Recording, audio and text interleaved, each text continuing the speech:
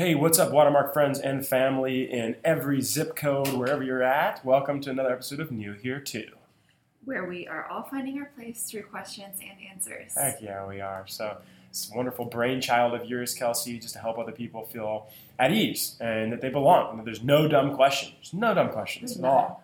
Gosh, that's such a fresh air. I think we just disqualify ourselves, that we won't even open our mouths to ask the question. That's so sad. I think we constantly talk ourselves out of it. Right. Like we have a question and we're like, no, I'm not going to ask that. That's just not a good topic, not a good question to ask. Right. And they are all good. They are. And so we're trying to push back against those pressures and those judgments, even if they come from ourselves, about, a safe place to do questions. And we're doing our humbly best to share answers and responses from personal experience and from Scripture. So what do we got to tackle in this episode? So we're going to do another listener question today, which we are so grateful for everybody who has sent something in and asked us a question. It's watermarkoc.com/questions. If you guys have one, we'd love to hear it. And we'd love to talk about it. We're going to dive into some pop culture today. My secret fave. So this question came in, and by the way, these are anonymous.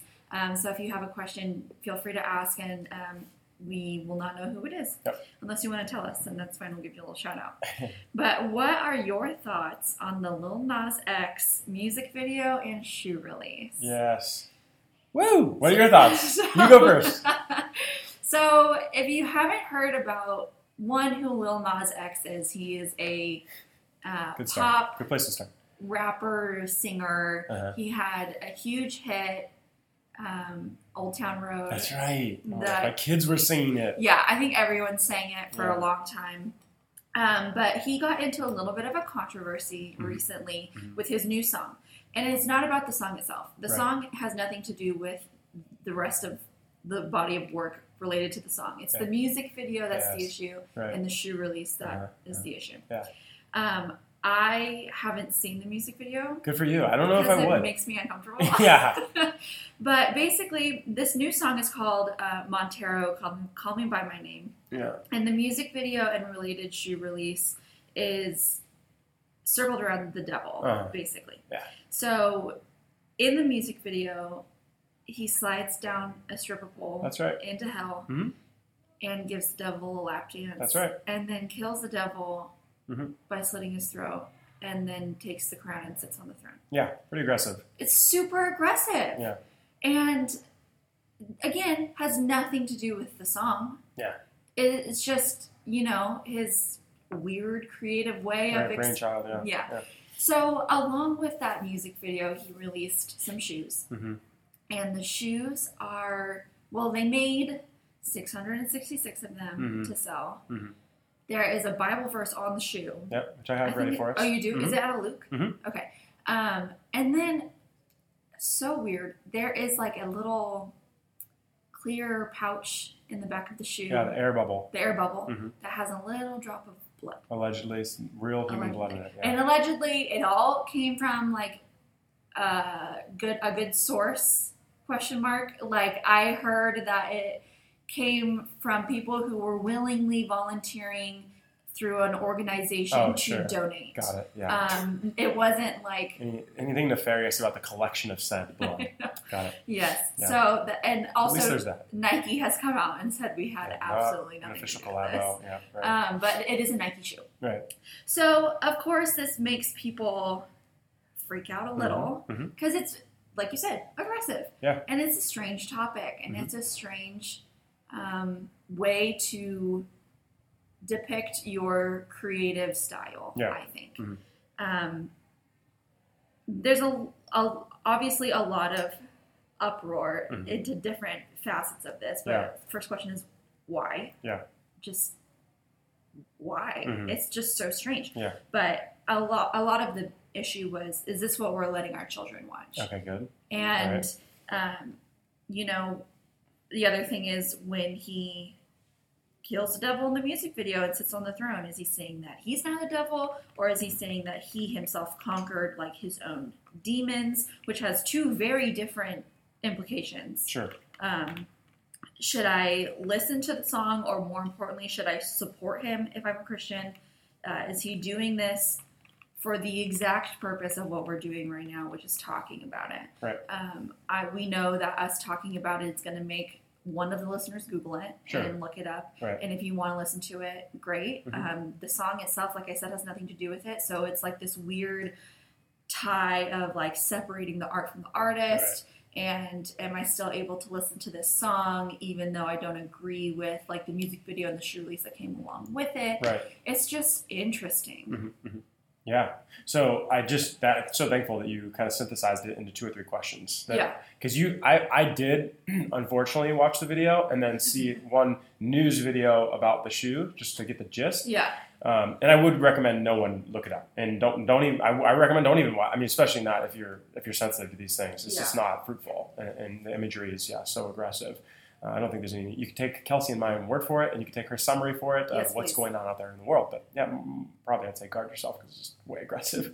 But because you can go so many directions with this, and so you've got it down to 2 or 3 questions. It's really helpful. Yeah. The issue of our kids watching, or any people really. Yeah, anybody. Just the type of media we consume. That's a worthwhile conversation. The idea of conquering our own demons, is that a symbolism of the video? I don't know. I can't even go down that road because I'm not little Nas X, so I can't read his mind or know what his life is or what his personal story is, and I didn't take the time to research that either, so I don't know. But then the next one is also really interesting. What does Christian support look like? Yeah. And so those are the 2, I think, $1 million questions related to this cultural moment. What the issue of our media, our kids and media that they consume, number 1. Number 2, what does Christian support look like? I'll add a third, which is he's got a scripture on the ship. Yeah, just it's kind of awesome. rude. Yeah, I mean, it's just he joins a long line of pop culture icons co-opting scripture for their purposes. Yeah, they're miscellaneous. Good, bad, or otherwise purposes. It's like, I mean, we're reading classic literature right now. What's the book? Anne of Green Gables. I think I might have mentioned that before, even on our show. But classic. And this gal, I can't remember her name. She's famous. It was like an 8 catalog set, this book. Every book without fail has scriptural references. And I just always think, oh, cool, maybe she's a Christian lady. Maybe it's just really cute to quote it. Yeah. It's the same thing when we look at like music from every genre in the last 50 years. Someone has used, or movies, some of our favorite movies, like, I could go on and on with examples, but bottom line is, culture will always co-opt the Bible. There's just too much imagery and symbolism. There's too much opportunity to make it their own and hijack it and make it their own meaning too, which of course is dangerous because this passage, let's just start with this passage and then we'll see if we can tackle the other 2 questions, is taken from a wonderful context that I recently preached on. So it's Luke 10:18. Yeah, Luke 10:18 is printed on the shoe. And it says, Luke 10:18 reads, yes, he, that is Jesus, told them being the disciples, I saw Satan fall from heaven like lightning. Quote, end quote. And so, like, you've kind of nailed it. Like, the video depicts him taking Satan's throne. Yeah. That's what I see. It's like, I'm the new guy, the ruler of hell. I don't know. So that must be what it means to him, right? Is that I saw Satan fall like lightning, and I was the guy that took him out, but then became him. We're already confused. We're immediately, 15 seconds into the statement, confusing scripture and confusing symbolism, whatever. But I'd rather just briefly talk about the context of this passage, which Riley and I preached on. You can go back on the same library of episodes and find when Riley and I preached together on, Whole House Discipleship or something we called it. But this context of Luke 10 is Jesus giving instructions to the disciples, a group of 70 disciples. And it starts with go out to these towns I'm about to visit and go to them 2 by 2. And don't take anything with you. And stay at their home, accept their hospitality. Heal people, cast out demons, and proclaim the good news of the kingdom. Yeah. Like those are his instructions. And he's like, beware because I'm sending you out as sheep among wolves. People will try and take you out. Stay focused. Don't take anything with you. That's this whole thing about why he gives instructions about what he should take with him. And then they come back and report everything that happened. And God, we saw demons cast out in your name. We saw people healed. The good news went forward. And then enter the context. This is the chapter. I mean, this is what he's quoting. Yes. Discipleship? The instructions of missionaries, is that what we're supposed to take from Lil Nas X? Awesome. Like, I'm almost like, that's my levity of this whole situation. Because I didn't read any of the Twitter sphere blowing up about what Christians, and I know there was a huge Christian subculture response. Yes. Did you read any of it? I didn't. Okay. I didn't want to cloud my own vision and judgment on it because I was so taken aback by it in the first place. Yeah. I did not go down that hole. I didn't even know what was happening. A buddy texted me and said, I just think it's hilarious, the Christian subculture response. And I didn't even have the time to look into that. But I imagine it went something like this. We are going to do a CD burning parade, and we're going to do a march, and we're going to organize the religious right to boycott Lil Nas X. Yeah. Awesome. I mean, great. Why don't we just continue down the road that we've been on for the last 4 years as a Christian nationalist group, essentially, because that's what happens when the church decides to get into these social issues and they just look foolish. Yeah. They look so idiotic for taking the bait of fighting these battles that we should never be down the road of in the first place. Yes. Because they are lending credit. They are lending attention. They probably are lending to record sales. Like, we did that. So one of my favorite guys, and I've quoted before, is Mike Geary.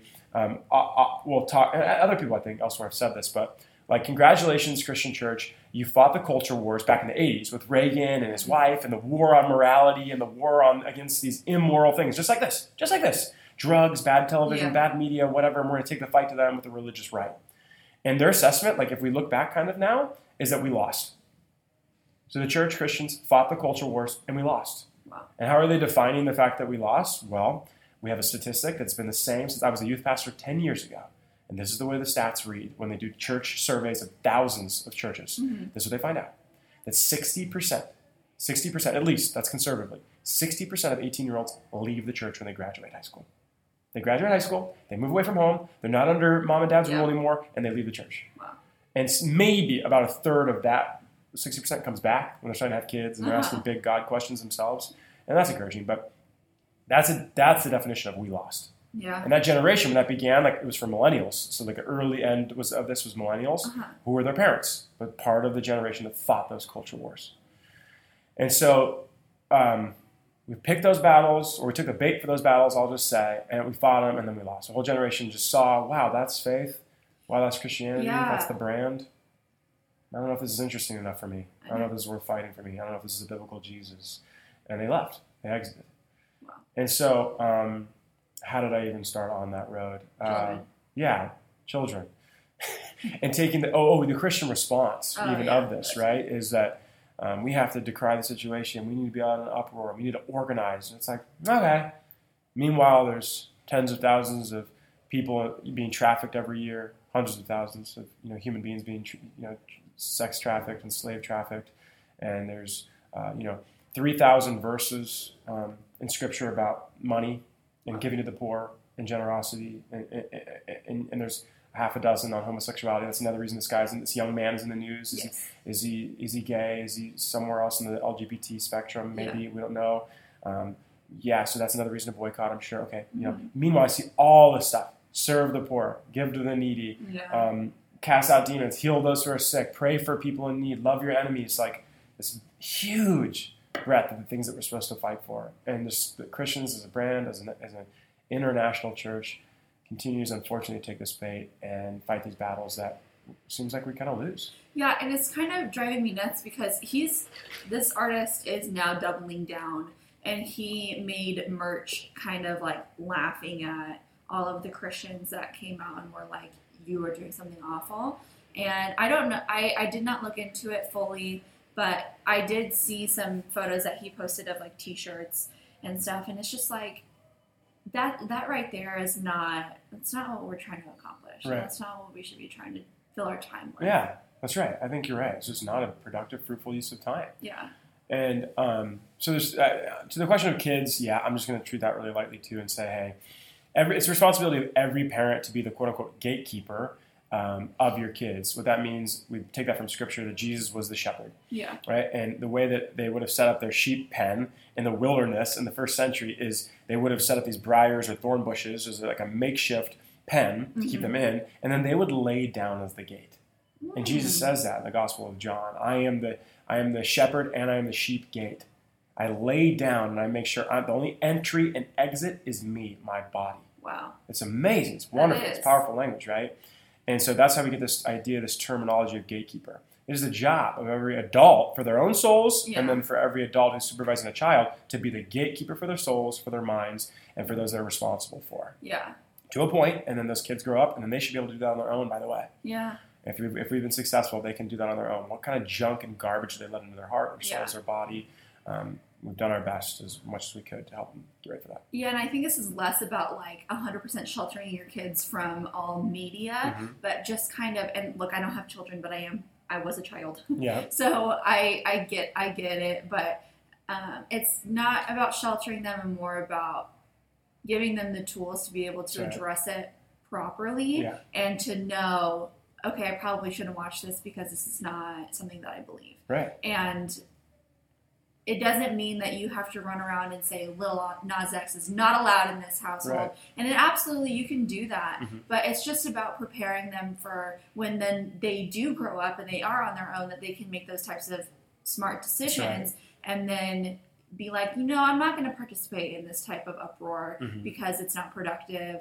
And just because it's something against what I believe doesn't mean that I need to, put it all out there for everybody to see. Right. But personally, I'm not going to put up with this. Yeah, that's great. And it's such a balancing act, Kels, because as a parent, you're like, what line do I have this between responsible for them and empower them to make the right decision? That's the balance. That's the tension to manage. It's like I can trust them to figure it out versus I must, say a hard no or a hard protection to that.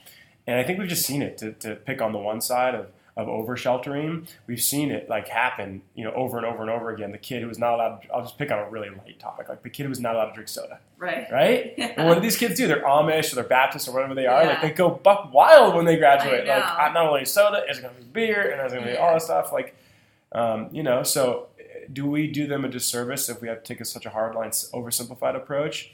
And do we need to mix in some nuance there around like, hey, you got to take responsibility for your own temple, your own body, your own soul, your own heart. Like, it's got to be a mix of both. There's a line where they have no idea. Like my 6-year-old does not have any idea about how to protect himself. You know? Like he but he's on the cusp of starting to get some responsibility. So I think that's the thing about kids. I'll end with this in terms of what Scripture says, and you can find this from Matthew 7. I literally just preached on this. If you want to go back in the library, listeners, I can relate week 2, the teaching series we're in right now, week 2, is all about Matthew 7 and judgment. And so we learned that the word judgment in Matthew 7 is a classic passage. Judge not, lest ye be judged. Yeah. This is the King James Version. Like everyone knows that passage, not even Christians, but you know that passage. It comes from Matthew 7, just so you know. And what I learned about that passage was the word judgment means krino. It's a Greek word, krino. Krino means to separate. It means to make a positive or negative verdict on something. A positive or a negative. So there's good krino, good judgment, and bad krino, bad judgment. The bad judgment that Jesus says watch out for is judgment of people. When we condemn people and souls, he's like, no, that's not your job. Right, we're not the judges. Yeah, we're not the judge. We're not God. We don't know human souls. We don't know the state of someone's heart. Yeah. Which was going to, by the way, full circle, prevent me from judging Lil Nas X. Yeah. But can I look at his stuff and his activity and his content and make a judgment? Yeah. There's the good krino. Right. It's defined as discernment. That we discern between stuff, but we don't discern between souls. Yeah. And so we have Jesus in Matthew 7 giving an empowerment to us to watch out, to beware, to use discernment of stuff and of things and content, but less so make judgments about human souls and people. And so that's kind of the context of that passage I think really fits into this as well. Yeah, I think that really does too. And by the way, the I Can Relate series has been really awesome. Okay. Because I think everybody can relate, and it draws in a good mindset when you walk in of being like, okay, this is something that I can actually relate to. Right. And I really like it so far. Okay, I'm so glad. I think one more thing I just want to clarify on that, where it's relevant to this, is I think the other thing the church did over the last 4 years is go down this road of like, we're going to assign the sacred secular thing. That's where I think we also have a challenge, where it's like only the Christian sanctioned stuff. As much as I'm saying you have to have discernment of stuff, I think there's the other half of that is beware of ascribing too much religious value to stuff as well. And I think that's where we've gone too far, is that whole thing of sacred secular. Like, So instead of just banning Lil Nas X, we're like all non-Christian music banned, Right. Yet some of it is more, Bible based than some average, pop worship song that's on the radio right now. I mean, that's crazy. Some of those songs, some of that music can be used to lead someone to Jesus. That's quote unquote secular. And so I think we have to be really careful managing that tension as well, that we've labeled everything as if God is in this stuff, you know what I mean? Yeah. Like something that's inanimate and intangible. And of course he's in everything, but I think that's another balancing act the church could do even better at is being careful not to over-spiritualize as well. Yeah, I can see that. Cool. Awesome. Well, great question. Thanks again to the listener for the pop culture freebie. That was fun. And again, you guys don't forget that website, watermarkOC.com/questions. They come in anonymous to us, and then Kelsey and I try and prepare some personal thoughts and some scripture and start the dialogue. So, Yep. Thanks, guys. Thanks a lot.